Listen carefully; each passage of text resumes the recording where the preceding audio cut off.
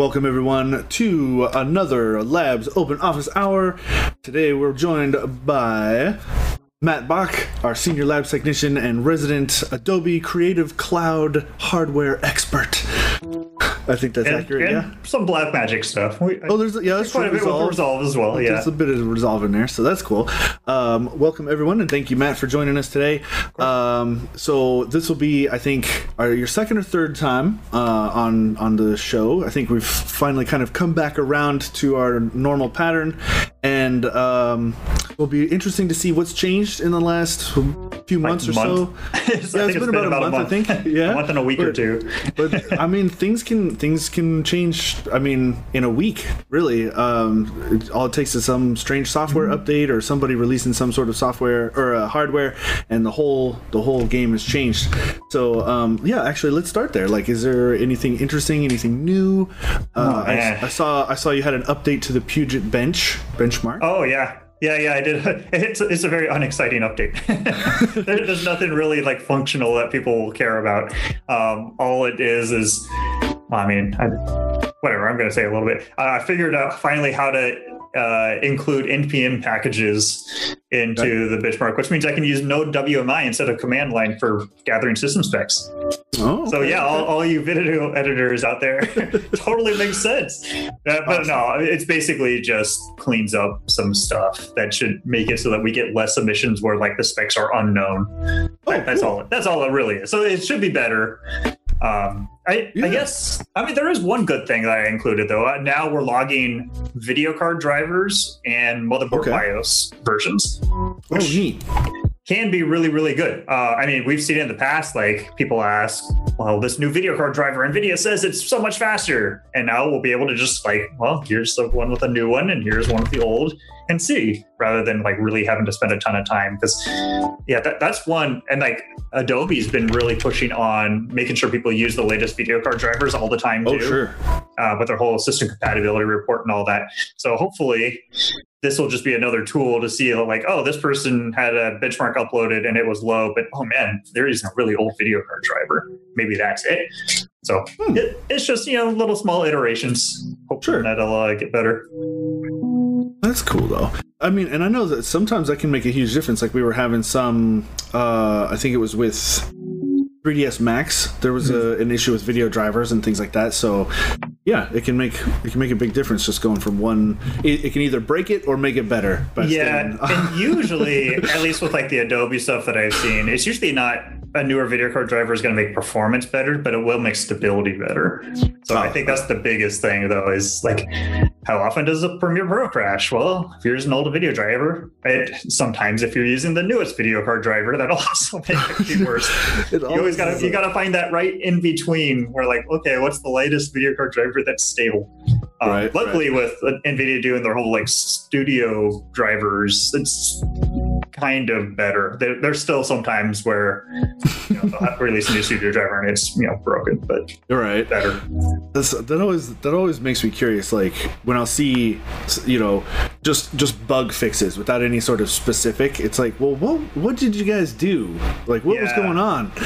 Well, usually NVIDIA actually, if you dive into their PDFs of their release notes, not just what's on like NVIDIA.com, those usually have some decent notes in there. They're still just like miscellaneous bug fixes. Yeah. Although honestly, I will admit that if you look at like our benchmark update notes, I almost always have that too, just like miscellaneous bugs and improvements, just because like, oh, while I was fixing this other thing, I noticed this one little thing. Okay, I'll fix that. And I don't remember what it was. Increased stability. Yeah. I know I did a bunch of other little things, but I didn't write down what they were, so I don't remember. So. That's always cool. I have to say, I've been enjoying, and this goes for all of Labs in general, but I've personally been enjoying the best of series of articles. I think that's been really cool because like something I've noticed as part of my work in social media is oftentimes it's hard to distill. We gather so much data. We go so in depth into all of the testing and stuff. It's sometimes difficult to pull out the really important nugget, like the question of like, well, just how much faster is this going to be? Like what and so it's really cool to see those articles coming at you from you guys. It just kind of helps distill it down, just this is what works. Yeah. Well, and it's kind of weird because, or not weird, but because we already have like our recommended systems that kind of do that, but those ones still are like, okay, well, here's a couple of starting points, and then there's another, like, you can choose between 3 CPUs or 4 GPUs, and like you can't make a wrong choice. That's the whole point of the recommended systems. But still, like, if someone just wants a, like, you know, a good, better, best kind of option here, for the people who don't know what we're talking about here, I'll bring it up. Hopefully people can see this. So like this is our one for Premiere Pro, and we're trying to label them as like, you know, summer 2020, so that, you know, because it's going to get outdated fast. Right. But in this case, we just did a good, better, and best. And so you can go in and it's just like, okay, well, here's our kind of a recommendation, you know, how much it'll kind of run you. And we kind of try to do it by tiers of pricing, kind of. In this case, it kind of also winds up with like, well, are you doing just 4K editing or 6K editing? So like in this case, like it's a $3,000 system, a $5,000, and a $7,000. And each one, it tells you like it's roughly, in this case, roughly 20% faster than the better configuration. And it's just, and like, you know, that's a totally generic thing because, well, are you working with H.264 or Red, or are you doing VFX work? Like it's totally I don't want to say arbitrary or meaningless number, but it's definitely like an average. So it's not going to apply for everyone, but it's still just to give you an idea of what kind of configuration you want to be working with. And I think it just helps give people a better starting point. Like, okay, well, I know I'm in around the $7,000 range, so let's start with this one. It's got it already filled out. You know, it's roughly the right price already, and then you can do some small tweaks from there. Maybe, you know, you need more storage, or you're using a NAS, so you don't need as much storage. But still, it just gives them a little bit better of a starting point.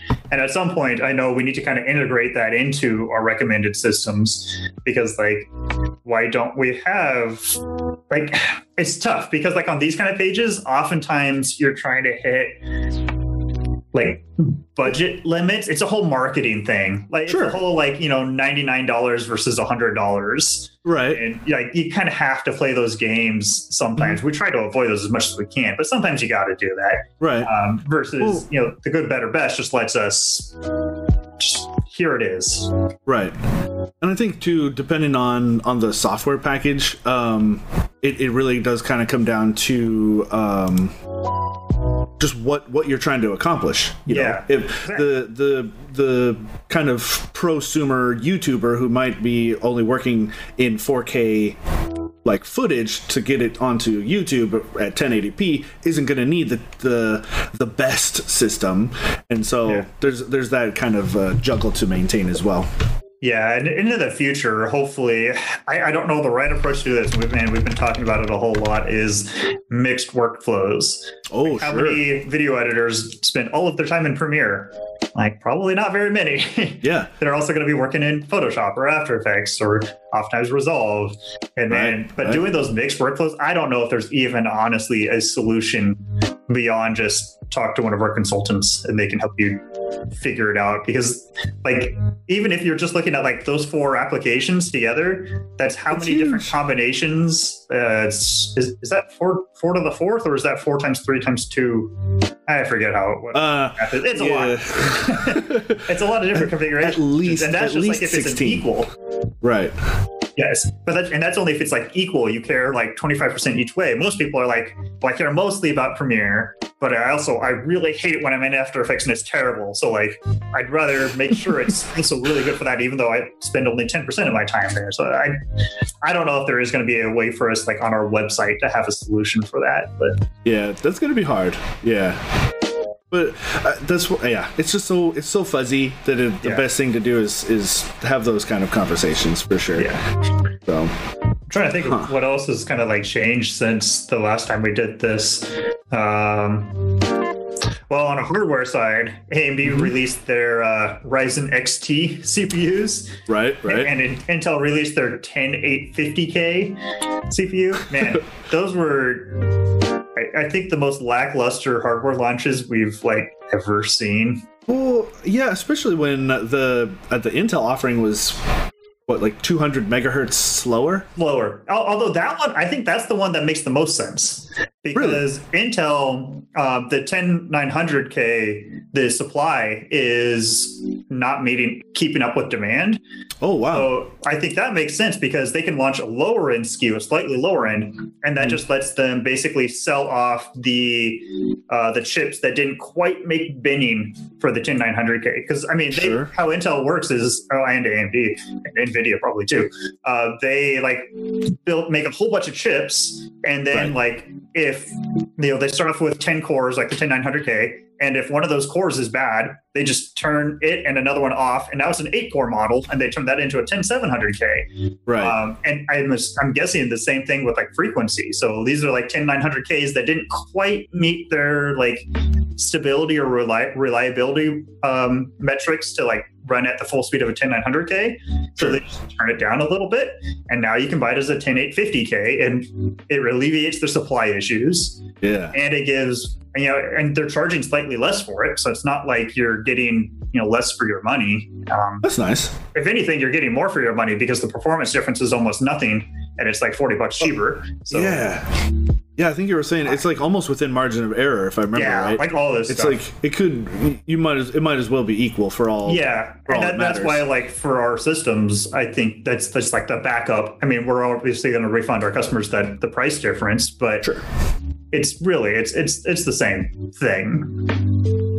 And that's why I think the AMD's Ryzen XTs are like more of a head scratcher, because they're like 100 megahertz faster, which 100 megahertz is nothing. Yeah, right. And they're charging a premium for it.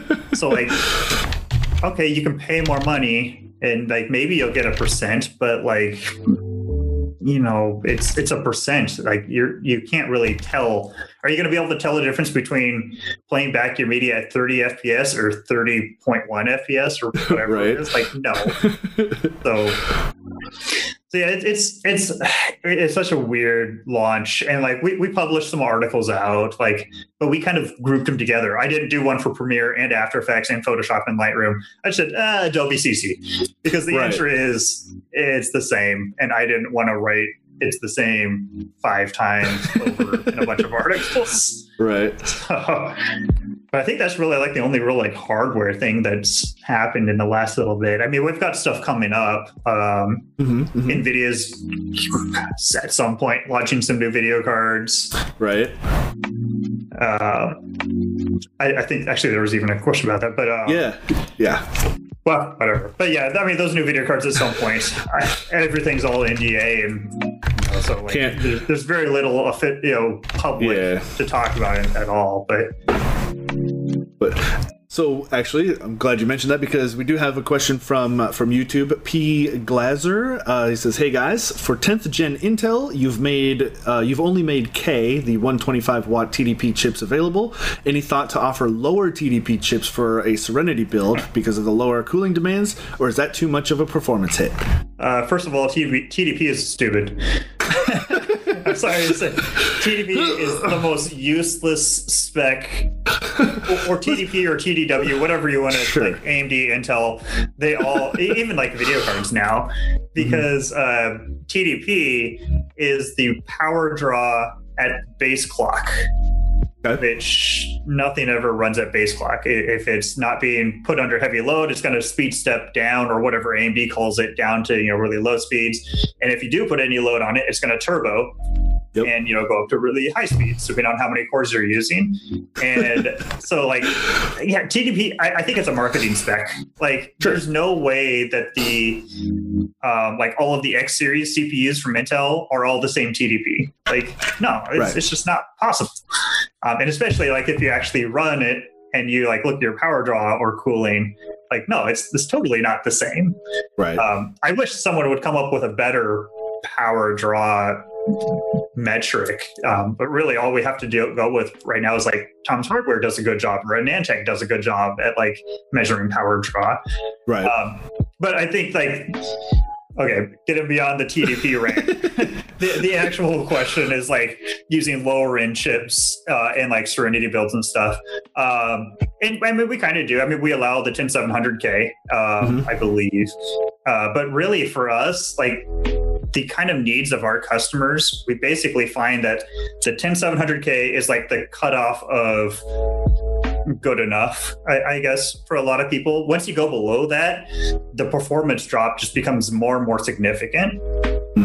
Because it's really a like diminishing returns is really what it is. Like the more money you pay, it's diminishing returns. But that means that at that lower price bracket and like the $0 to $150 price bracket, every step up you go is pretty big and significant. Big change, yeah. Yeah. And for us, it just works out that the 10700K, or on like the AMD side, it's I think we go down to the 3700X, or is it just the 3800X? I can't remember which. But let's see, Serenity. Oh, I don't think it's on Serenity. It would just have to be on any of the Ryzen systems. But either way, like there's that point where like, man, those significant performance jumps stop happening quite to the same degree. Right. And right now it's just the 10700K, and we could offer lower, but it's also kind of a, oh man, this is getting into kind of like business stuff, not really content creation, but I mean, whatever. But it's kind of also for us, if we go too low end, it's really, really hard for us to, I guess the way to say it is to have enough margin or enough, it's not really profit, but revenue for us to like be able to offer the same level of like service, whether it's the pre-sale, post-sale, during the sale, like the production. That's why generally we don't have those kind of like lower end kind of parts. It's just because we can't do that and offer the same level of service. Yeah, I think a big part of it also comes down to just, it's a combination of a few factors. It's kind of like you said about the different combinations. If you add just one processor difference, that's now how many different configurations can spread out from that. There's inventory, there's acquisition, and so it's one little change like that causes a ripple across everything. So let's see. Oh, here's kind of a good opinion question. Is there any reason to upgrade from a 9900K to like a 10900K? Yeah, let's say the big leap there. Yeah. Oh man, I don't remember. There's so many numbers. I think it's like 10%. If I'm remembering right. That's a pretty decent jump. Let's see. I'm trying to find. I always have to look up my own articles because I can never remember absolutely everything. It's too much data. There's so much. It's too much. Let's see. 10900K. I'm just gonna go with Premiere. It's pretty like general. That's good. Let's see. 9900K to 10900K, going from 717 to 778. 717 to 778. 8%. So it's I don't know. Yeah, it's a hard question. Like, is 8% gonna make a big difference? Yeah. I don't know, like in terms of like live playback. So I'm again gonna kind of assume here we're talking about like video editing, right? But I mean, we could talk about other things if it was actually something else. But like 8% for like live playback, that's really not going to make the difference between my playback is stuttery or my playback is buttery smooth. It like might make the stutteriness a little bit better, but it's probably still going to stutter. And if your playback's already buttery smooth, well, you don't need that extra performance. So I think 8% or 10% or so, if like export performance is a concern, yeah, great. You can make a difference. Like renders and stuff, or even like ingesting of media and all that kind of stuff, or transcoding or proxies. Yeah, it can make a little bit of a difference, a noticeable difference. But like for like live stuff, probably not going to be a big difference. There we go. Yeah, it's probably generally like myself. Well, I mean, I shouldn't say myself because I skipped like 4 generations between upgrades. Right, like same. But I think most people like professionally working, I think going up one generation is almost never going to be worth it. Right. Two can be, depending on the kind of like performance improvements we saw. Like going from first gen Ryzen to third gen Ryzen is amazing. Oh, huge. Even first gen Ryzen to second gen Ryzen was pretty big. But I think for most people, you got to wait at least 2 generations, oftentimes 3. But it all comes down to like how much your time is worth. I mean, we have some customers where they say, "Hey, you give me 5%, I'll buy, 100,000." Right. Well, maybe not 100,000. I can wish it was $100,000, but they might say like, "I want to know when there's like a 5% bump." Well, because like them. Those minutes add up. I kind of touched on that with Chris Clements the other day about. I mean, his improvement was massively significant. It was like 10 times faster, like literally 10 times faster. But when you think about, he was talking about like when you think about, man, how much time did I lose in the last 3-4 years waiting for my renders to happen that were taking an hour plus, and when they could have been taking 10, 15, 20 minutes. And how much more could I have accomplished? How much time? How much money? Because that always ends up being the case. Like it sometimes, especially as you go up the just complexity in things. The bigger the customer, the bigger the project. Minutes can be thousands of dollars. So and for some people, like being able to say, "I can finish this job a bit faster than someone else," means that they'll get that job.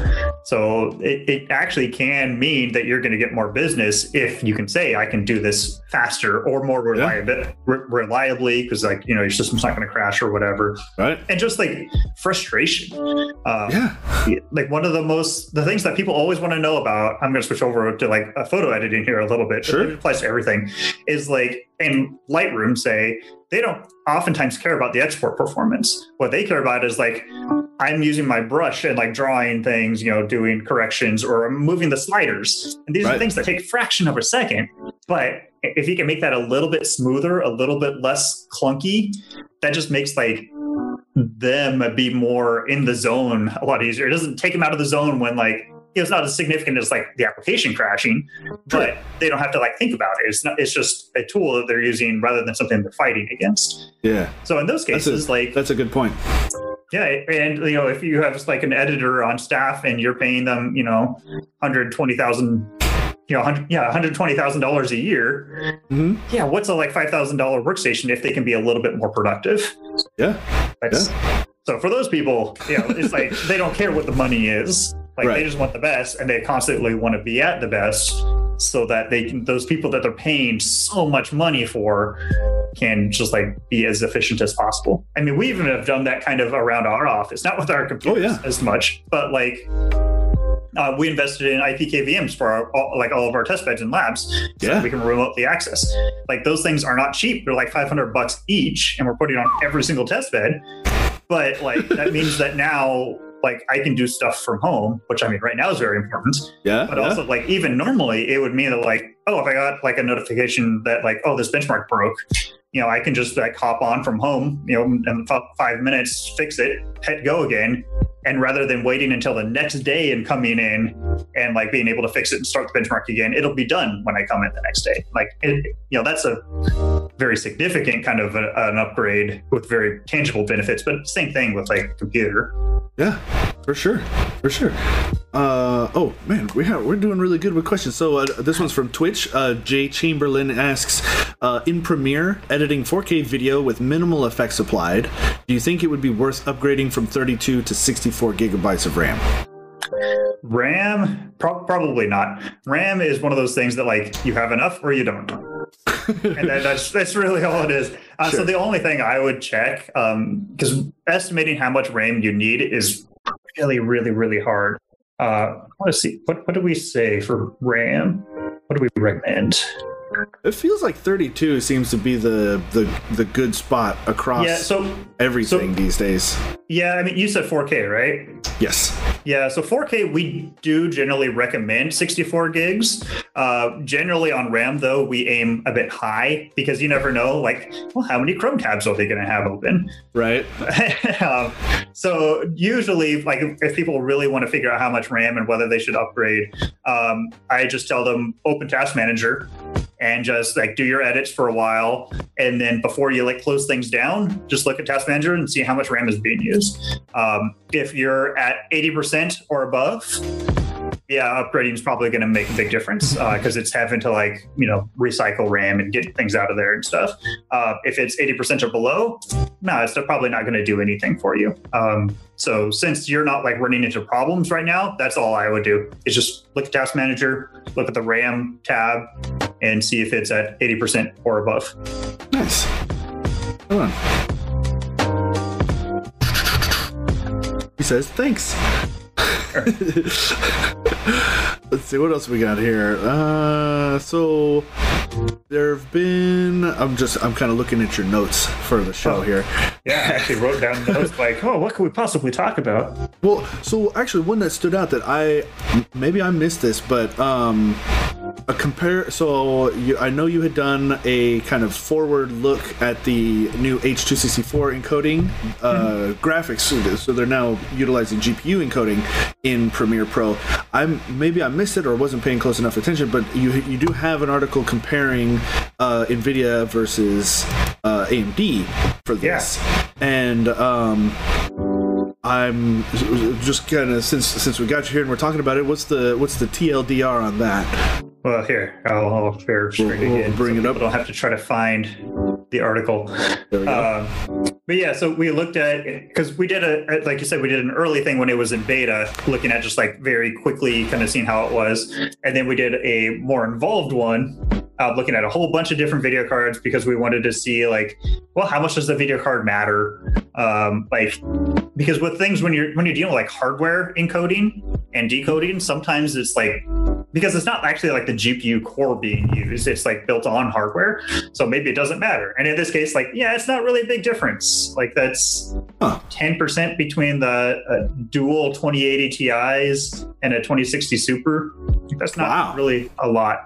It's a little bit, but that's not really a lot. I think the biggest things that we found was the NVIDIA implementation is way better than AMD, which that's kind of par for the course with Adobe. Adobe just loves NVIDIA and CUDA over AMD and OpenCL.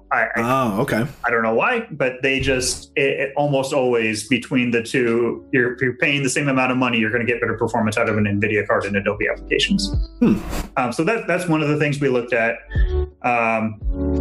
Live playback won't matter. Because we're talking about exporting right to H64. Oh wait, no, I'm sorry. I was mixing things up. So this first one up here, this is like our overall like benchmark performance. Okay. So this does include like GPU accelerated effects and stuff. So that's like 10%. So like it's not a big deal. Exporting to X64 using the hardware encoding, that's right. It was like nothing between like all of the RTX cards. They're all basically the same. There was some interesting things like using dual GPUs was slightly faster, which shouldn't be because this hardware-based encoding only supports a single GPU. And that's like official from Adobe. They said it only supports a single GPU. So I'm not really sure what that is. It's just kind of one of those like, weird. But still, like you're not going to get another 2080 Ti to get, slightly faster export times most of the time. Like just even the added complication of it in your system means it's going to be more prone to problems. So why do it? But again, like having NVIDIA over AMD, I mean, the 1660 Ti was basically the same performance as a 5700 XT. And like, you should just go with NVIDIA. I'm trying to remember if there's anything else in there, but that's basically all it was. I mean, we looked at a bunch of different stuff of like exporting to H64 and H265 and a bunch of different bit rates, all of this other stuff. And like, there is a lot of differences between what you're doing.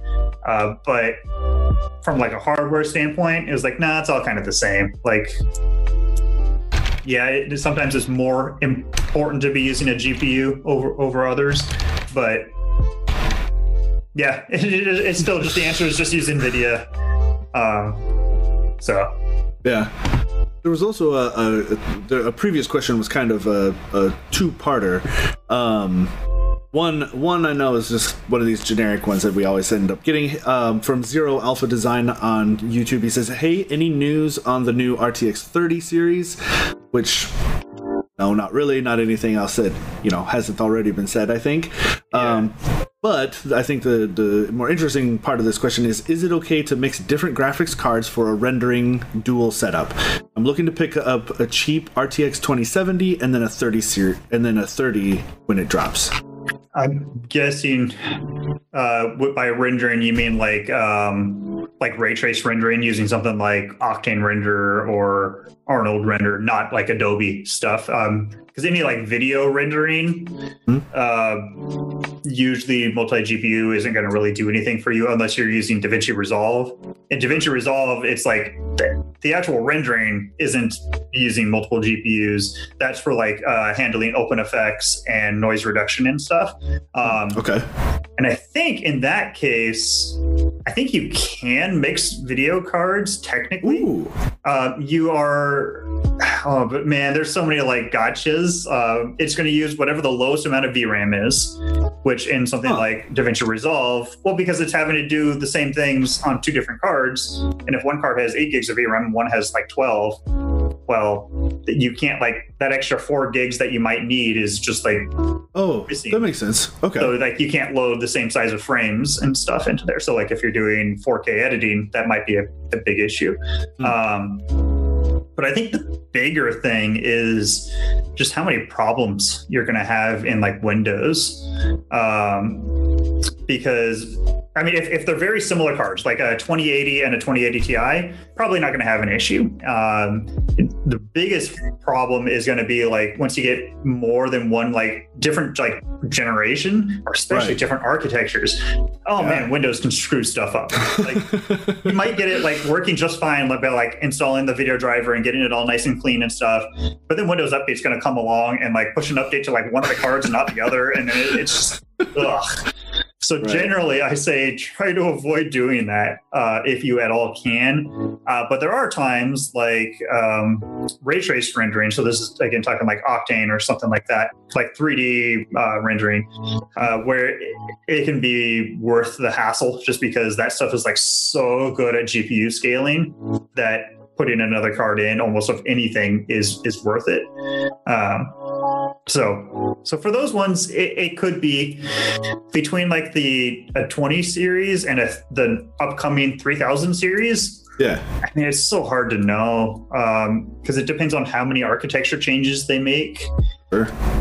Because if they're very similar cards and it's kind of like the whole like 2080 to 2080 Super refresh, it's like, whatever, it's basically the same thing. But if they make big changes and like, I don't know, I'm just going to throw things out there. Like if they have like, they're using different memory architecture or like different PCIe speed or I don't know. The more different they are, the more likely your system is to like start having blue screens or the applications crashing.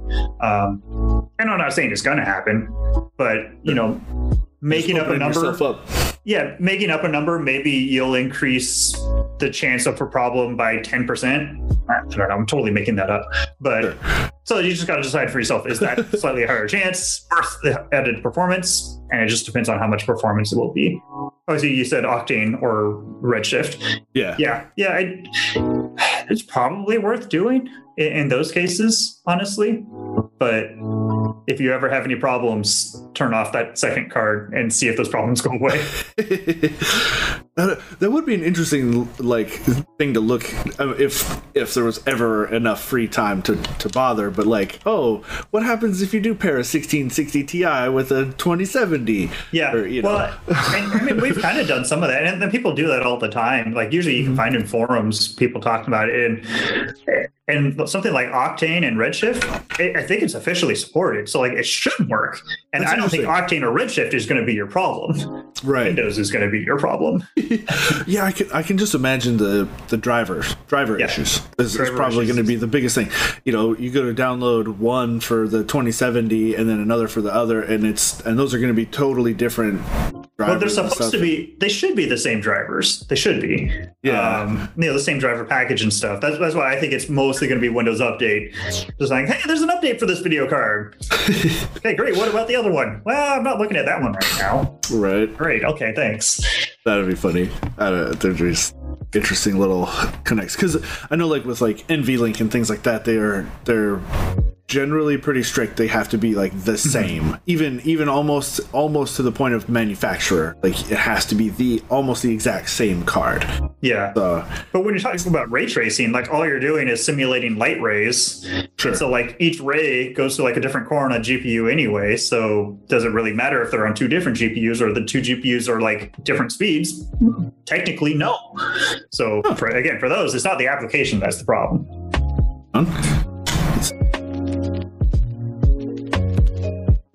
Oh, this is a good one that I've been hearing about the last couple times. The new After Effects Roto Brush. Wow, that thing's awesome. Yeah, that Roto seems Brush really 2. really cool, right? Yeah. So that's very exciting stuff. I was just playing around with it even the other day, and like that's neat. because I am really bad at rotoscoping because I don't do it very often. Sure. Yeah, But like, it's amazingly good. That's leveraging probably Sensei, right? From Adobe. It's Oh, a yeah. very Oh, yeah, like definitely. AI kind of backed thing. Yeah, I mean, it's kind of. I mean, what's really interesting with a lot of this stuff is like there's a lot of overlap. So it's kind of like the object selection in Photoshop Right. that they're like kind of bringing to After Effects. Maybe I might even be able to show kind of what it is. Let me see here. 'Cause I thought I saw it related to iPad, but I might be mixing that up with something else. Actually, that just brings on to a whole nother topic about how robust Adobe's like iPad apps are. Yeah. It's constantly blowing my mind how powerful they are making those. Let me see if I can do. Oh man, so this is a terrible video. I think this was just like a test video or something. But it's so good. Like you just select it and you say, "This is me," and just like Photoshop, like you can refine. Say, "No, that's not me. That's not me. That is me. That is me." It might have a problem here with my beard. Oh, I see the little And you- red you- edge. Yeah, you get the edge, and then you can just like scrub forward. Does this actually work? I haven't done like this clip. 6, 7, 8. Okay, I guess there's only 8 frames. But it'll like, it lost my ear, whatever. But like, see, it's like tracking you, and so you can do it. It's just like way faster rotoscoping. Like you have to go back and fix stuff and stuff. This isn't a very good demo, so I'm going to switch back because my computer's not that fast. No, that's all right. It'll take a while. But yeah, it's so much better. And for I saw some videos of people talking about it, like they were outside with like trees behind them and stuff, and just like dancing, and like it just you just kind of like say, no, this is the subject, and then go. That's so cool. And and the one step beyond this, like, which is again nothing official from Adobe or anything, but Photoshop has the select subject, so you don't even like select anything, or like in my case, you would draw a box from here to here, and it would just know like, oh, this is probably what you want, and it would select that subject. So Right. it's probably that's just like the next step. You just say like, I want you to rotoscope this area, figure out what it is I want, and it just figures out what you want and it tracks it. It's amazing. That'll be so good, because like that whole object selection thing in Photoshop is pretty darn good. It's very, very accurate. I did it a few months ago. Smart. Yeah, I was just kind of cutting people a person out of a solid background, so I probably gave it a very easy task to do, but it was fantastic. They're doing such amazing. Yeah, I mean, all of these tools right now, especially like, it's designed to get you 90% of the way there. So like, it's not going to be perfect. You're just still going to have to do some refining. Sure. But it gets rid of 90% of that work. So you just have to deal with the refining and making it perfect. And especially if I've in these talks, I've heard whether directly or just somewhat tangentially, like rotoscoping sucks. Yes. Nobody likes having to do that. And just for anybody who doesn't already know, rotoscoping is when you cut somebody out and then paste them kind of into something else. It's I think that's super oversimplifying the concept, but like oftentimes you got to do frame by frame by frame. And for when you have a 10, 20 minute or more, God forbid you're doing this on like a feature length film, like that's why like so the tedious. Like, credits at the end of like a movie, nowadays, like if you watch, there'll be whole sections for like rotoscoping, like whole companies that do this. That's all they do. Just like dozens and dozens of people. That's all they did. Hey, I just did this for a year. I rotoscoped frame by frame. I cut people out and pasted them into, it's mind-boggling.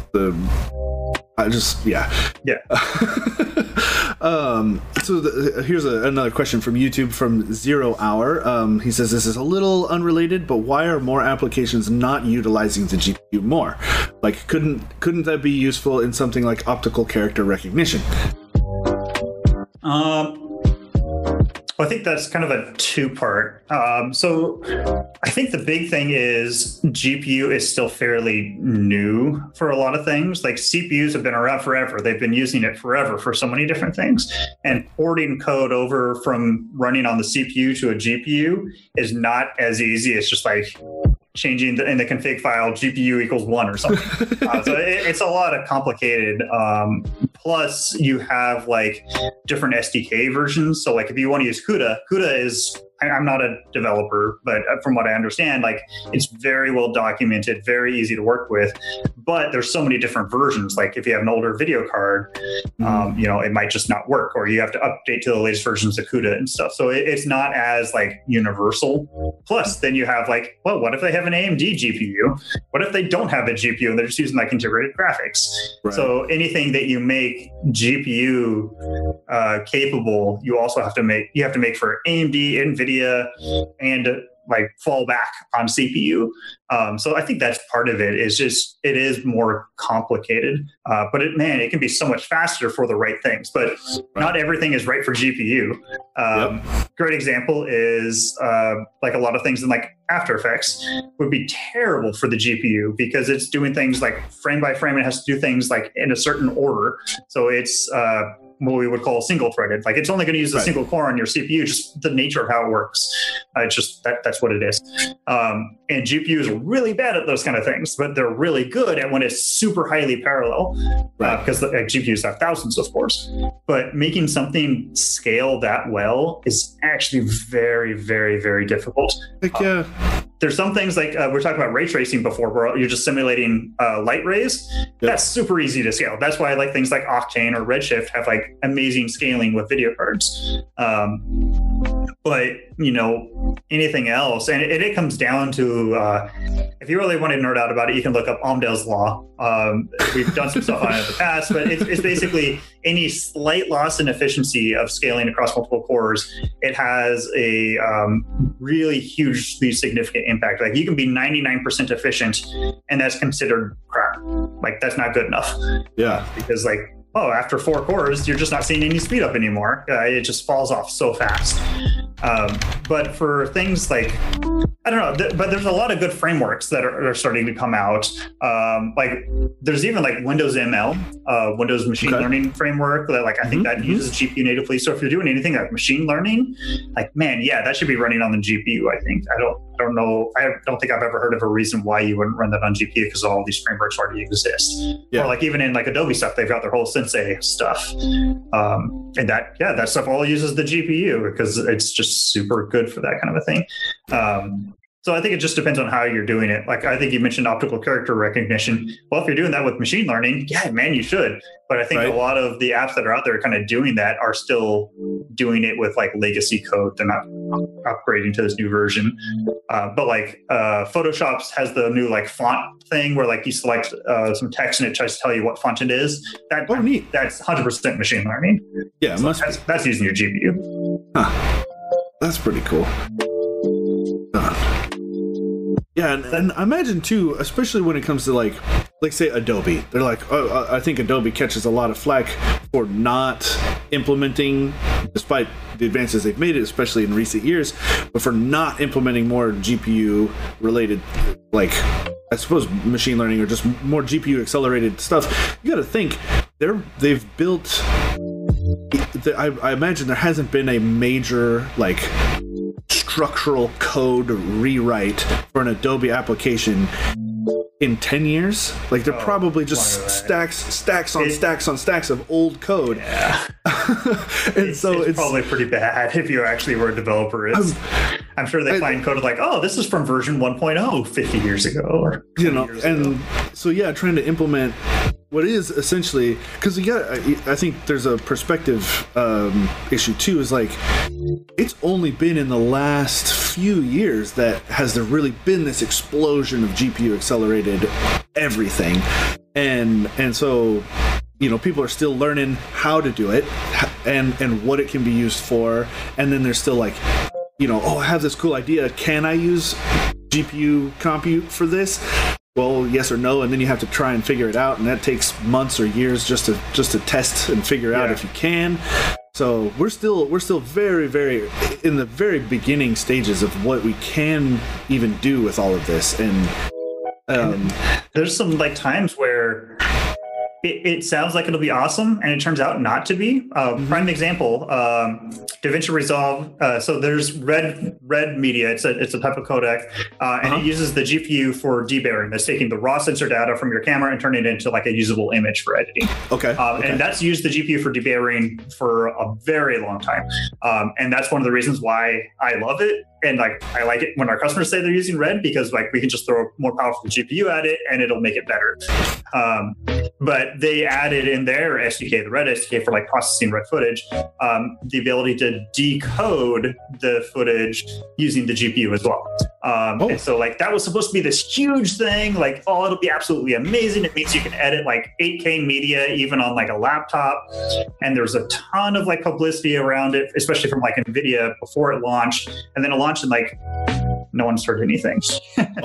And the reason why is because it turns out, like I think we have a whole article on this. It turns out that when you do both the debayering and the decoding on the GPU, you're overloading your GPU in a lot of cases. So your GPU is running at 100% and your CPU is sitting over here like, I'm sitting here at like 2%, 5% because I'm not doing anything. I'm just waiting on the video card. So in a lot of cases, it's just like as long as you have like a mid-range CPU or above, it's better to keep that decoding on the CPU because it's like just sitting there with idle cycles, and keep just the debayering on the video card because that spreads out the load across multiple components. So it's actually faster to not be doing that stuff on the GPU because it's already under a heavy load. And the really hard thing with something like that is they have an option in the settings for like, well, what do you want to use the GPU for? Debayering or debayering and decoding? And well, which one? The only way to know on your own computer, based on your video card and your CPU, is just to like try it either way and then find out which one's better. Sure. So like that's kind of annoying though. Like you have to know that setting's there. You have to try it both ways and do like test exports or test playback, and then decide which one is right for you and then use it. So this whole like move everything to GPU, that's not the right answer for any of this. Like GPUs are insanely powerful, but if we move everything there, then like the CPU is just not going to be doing anything. And like, so it's always going to be a balance. And that's kind of the same reason why like sometimes people will say like, wow, man, my CPU is only running at 40%. My GPU is at like 40% too. Where's my bottleneck? It's like, no, that's good. It's just, that means that like your CPU is doing stuff, your GPU is doing stuff. And like, yeah, they're both idle sometimes, but it's still faster than if like your CPU is 100%. Like that's not good. You don't want anything at 100%. That means you got a bottleneck. Yeah. It sounds to me like this, for me at least, if I had saw that situation, that's good. You want to spread that out. You don't want either side. You don't want any of your components to be maxed out. RAMs, like it bugs me when I'll see I know my Steam downloads are being held back by my hard drive write speed. Yeah. Like my downloads have to wait for the hard drive to catch up first, and then it's It's tough. I mean, because there's always going to be something that's limiting it. Yeah, of course. More and more, as we're using more and more different parts to do processing, the things that are going to limit it are actually the invisible things. It's like the bus transfer speed, the PCIe speed, the memory read and write speed, because you're moving things around. So it's all these invisible things that like there's no way to log that kind of stuff. And Right. I think that's why it's so important to like when we do our benchmarks, like we don't even look at load percentages. Like who cares? Who cares what the CPU load is? What Right. matters is like, does upgrading the CPU do anything for performance? Because oftentimes it can. Like the CPU might sit there at 40% load, and upgrading the CPU gives you a nice performance bump. Like, great. That's all I care about. I care about the Right. performance. I don't care about what Windows says the load is. Yeah.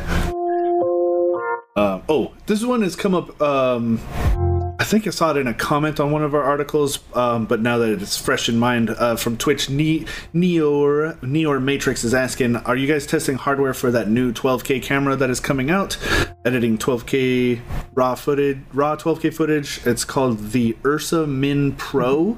Yeah, the Ursa Mini Pro. Yeah, at some point. I've been meaning to do just like a post just with some testing using because Blackmagic puts out sample files that you can just download and run. The problem with us with like benchmarks is we like having our benchmarks the ability for anybody to run them.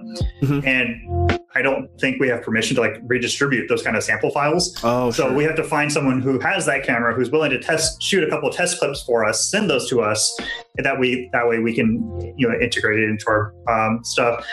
But man, I don't know if. See, I haven't really seen anyone do much about this. But my concern is that if you're actually trying to edit 12K natively, I don't know if you could have enough video RAM to do that without going up to like an RTX 8000 with 48 gigs of RAM, of video RAM. Because even like 8K needs like a video card with 20 gigs of VRAM, or else you're just going to get out of GPU memory errors. Right. Yeah, like you need way more. And then the other side of things is, well, you could also take that 12K and drop it into an 8K timeline, and then you don't need as much video RAM. But I don't know, like every time I've done testing like that, where I take like 8K red and drop it into a 4K timeline, it's really not that much different than just a 4K red clip in a 4K timeline. So I don't know. I'm not sure. We also aren't doing any Blackmagic raw like tests at all right now. Okay. And that is, again, something that I want to do. I do want to add at some point. It's just kind of weird right now because like Resolve is the only application that has good Blackmagic raw support. Like there is plugins, like Blackmagic has a plugin for Premiere. How about that? But everything I've heard is it's terrible. Like it's just awful and crashes like just bad. So it might be one of those things where like, well, once it's better supported across multiple apps, then we'll have to worry about it more. The one thing we can do, and that we do this for a number of like potential customers right now, is if that is a concern for you, make sure you talk with one of our reps. And if you can send us a test clip, even if it's like from the Blackmagic site, and we can do like, okay, we'll test it on a couple of different kinds of hardware, and we'll tell you what the performance is so that you know what you're getting before you get the system. Like we do that all the time for customers, and like it's well worth it. Yeah. Right on. I mean, it just seems to me like, I don't know. The question comes to me is like, who's really, for one, it's like bleeding edge. This is brand spanking new stuff. So who's really going to be using this? Oh, YouTubers. Come on, man. Oh, YouTubers. Yeah, right. Yeah. All those like YouTubers who have red 8K cameras. It's like, wow. Yeah. It's like, yeah, we probably will, but not until it becomes a little bit more like commonplace, I suppose. Yeah, it's always tough with like the testing we do, because like the reason we do our testing is to help our customers, like straight up. And so like we have to justify what we spend our time on with whether it's going to be useful to our customers. And I mean, from just a purely like money standpoint, it has to convert into workstation sales. I mean, really. Sure. But also like just the community at large, because like it comes back around to who's really using these cameras, and is it really it's a solution looking for a problem? You know, if we were to test it, like, is this valuable information for anybody? Because 3 people out there are actually using this kind of footage, Yeah, I mean, I think there'll be more. I think a lot of people who get one of these cameras, they're not going to actually be shooting at 12K all the time. They're going to use that very rarely. I can just imagine. I mean, you can't even deliver anything. The data. It's got to be nuts. 8K, like just 8K raw, I think is in the gigabytes per minute. Like you fill up one of those like red cartridges in 8 minutes or something like that. It's insane. It's like you fill up 40 gigs like that, and so 12, you're probably packing a whole NAS just to record with. Like that's got to be insane.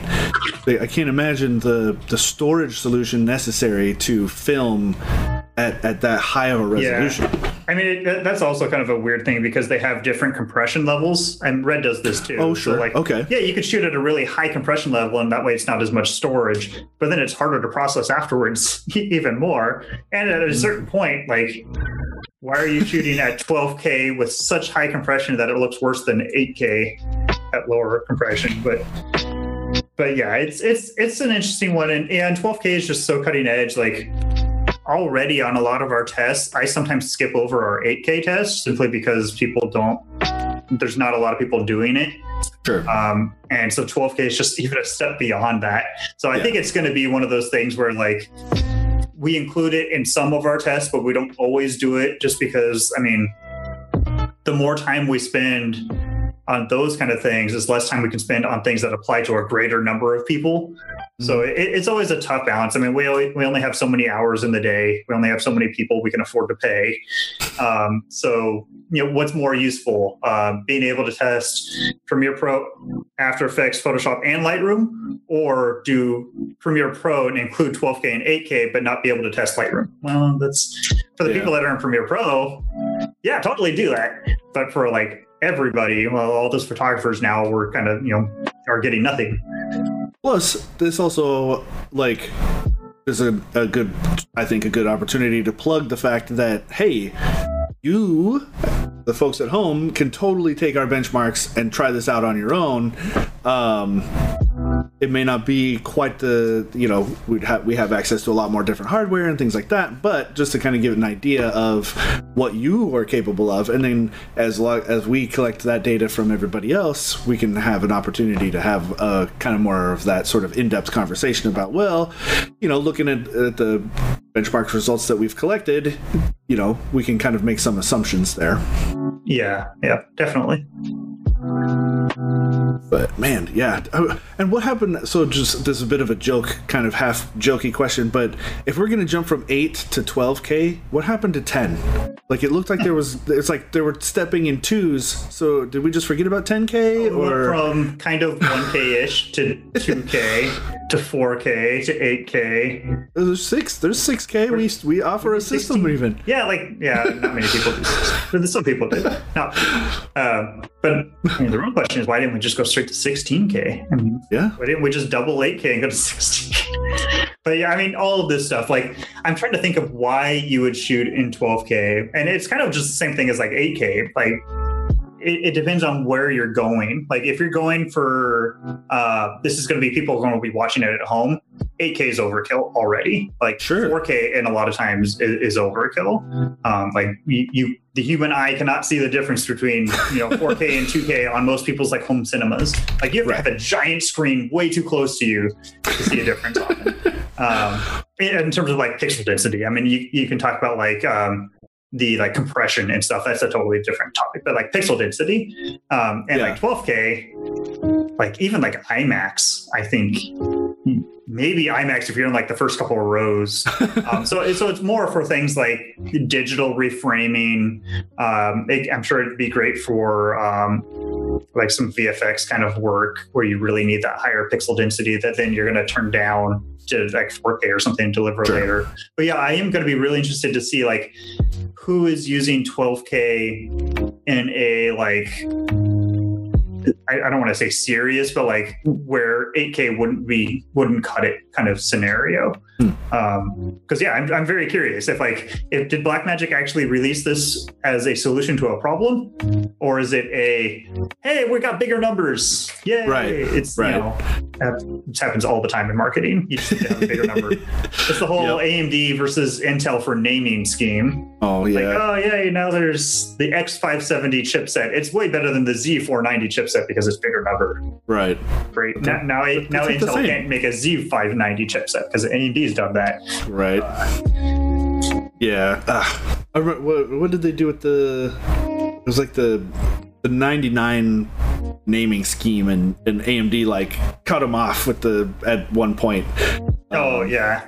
Something like the X299 to 399 or something like that. Oh yeah. Now, yeah. I mean, they do that. Okay, this is getting out of tangent. But AMD does that all the time, and it's one of the things that annoys me about AMD is that like, why can't you just have your own product scheming names? Why do you have to like look at what Intel's doing and then do whatever whatever's the next logical step?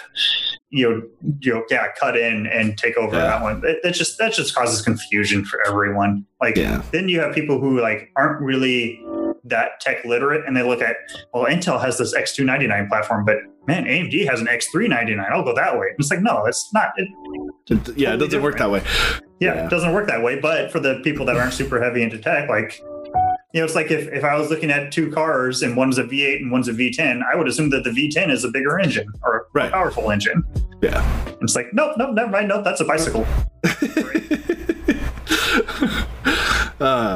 Right on. Well, actually, I think that brings us to that we're just at our hour mark. So if there's any other questions, you guys get them in right now. Otherwise, we'll say goodbye. That went very, very swift. Is there anything you would like to mention before we go?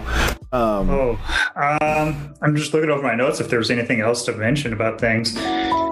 The only other thing really that I had on my notes that we might want to bring up is Adobe Max. They did announce that it's a free event this year. So you can go to max.adobe.com and sign up for Adobe Max. That'll be cool. Which it's it's October 20th and 22nd. Like, that's an event we always go to. It's one of our best events of the year. This year, obviously, it's going to be weird. I don't even know if we're a sponsor. I think maybe we're a sponsor still. I don't know. It's a weird event this year. Yeah. It's a kind of a funny one that like it's free this year, but like in the past you could always watch all the sessions afterwards, like a week delayed, and watch all the sessions for free. Yeah. But now it's free live, I guess. And if you sign up, I think they have like entered to win swag, so you can win some Adobe swag. Ooh, maybe. All right, probably not. Nice, maybe. Yeah. If it's free, you just got to set up like bot accounts, and there you go. All those one-off like what are those destructible emails that only last for 24 hours? Or just if you use Gmail, just put a plus sign and then anything afterwards, and it goes to your main email. That's right. I use that all the time. We use that for all of our Creative Cloud accounts that we use for testing. So one last little bit. Matthias, I think it's going to be Matthias Nyholm on YouTube, is asking for Zen 3 predictions. Oh man, who knows? Which is always a little touchy for us because I know, and I think you have a similar problem. We know a lot more than the general public sometimes, and it fuzzes out in my mind. Like, should I talk about this? Is it okay? Wait, I know this, but can I say this? Yeah. And so I tend to NDA or is this public? Like, I just tend not to. I don't know. Yeah, and that's what is that? a really hard thing for us. Usually my answer is, we'll just have to wait and see. I mean, because honestly, even if we were allowed to like talk about something that AMD told us, honestly, I wouldn't trust it. I don't trust anything that AMD or Intel or NVIDIA or Adobe or anybody says pre-launch. You can't. I'm always a pusher on that of like, one, I don't like getting into rumor and that kind of that talk, but two, you can't trust marketing. Period. There's too many to our marketing. Totally. Well, our marketing is a little different. Our marketing is like has replicatable data-backed like results. But I'm talking about when AMD's up on a stage or NVIDIA's up on a stage and they show you a bar graph that says our stuff is 30% faster, but with no Z or X or X or Y axis, no comparison against what 30% faster than what. than my cereal box. Like, I cannot flat out I get riled up about it even, and it bugs me. Especially bar graphs. Bar graphs kill me in marketing all the time. I hate it. This is what I probably shouldn't even say this, because this is going to be really poking at AMD. But on one of their recent launches, they had a chart showing that, like, whatever this video card was, it's as fast as this NVIDIA video card that is, this much more expensive. And like, okay, great. It's as fast, but it's cheaper. The problem is the test that they showed was a CPU-based test. Oh, it's like, okay, great. When the video card doesn't matter, it's as fast as the higher end video or the more expensive video card. It's like, great, but that's a CPU test. Yeah, that's exactly. So you always have to. It's always hard because, like, those marketing departments, like, it's not always like engineers or people who really know. They just like, oh, here's a whole bunch of numbers and this one looks good. So right. Here's just if we can go just a little bit longer. This is a good question. Is your pre-configured recommended system for Adobe Premiere Pro setup adequate for VR gaming? Yeah, almost always it's going to be fine. The biggest thing is, like, a lot of our Premiere Pro systems, they start off with kind of more mid-range GPUs, because usually video editing, you don't need a high-end GPU. It's going to be just as fast as mid-range. Whereas VR gaming, you're going to want a little bit beefier of a video card. So that's probably really the only difference, is you'll want to turn up the video card a little bit more than otherwise we would recommend for Premiere Pro. Other than that, like, yeah, CPU is fine, RAM's fine, storage is fine. Right on. Well, all right. I think that's a good place to end it. So thank you, Matt, for joining us, for an hour today. And thank you guys, the audience, as well, for joining us. We do this sort of thing every Wednesday and Friday at 1 p.m. Wednesdays, we bring in industry experts to kind of talk about their workflow and things going on in their industries. And on Fridays, we bring in our labs experts to talk about kind of that crossover of the hardware and software, kind of giving updates on where we're at on the forefront of those sort of industries. So thanks, Matt, for coming on. Absolutely. Always. Right on. And so we'll see you guys next time. Next Wednesday, we're having Eugene Capon of Studio Capon coming on. And that'll be Wednesday at 1 p.m. So mark your calendars for that. And stay tuned to the social media stuff as well. It's always getting broadcast out on that. So we'll go see you guys next time. Yeah.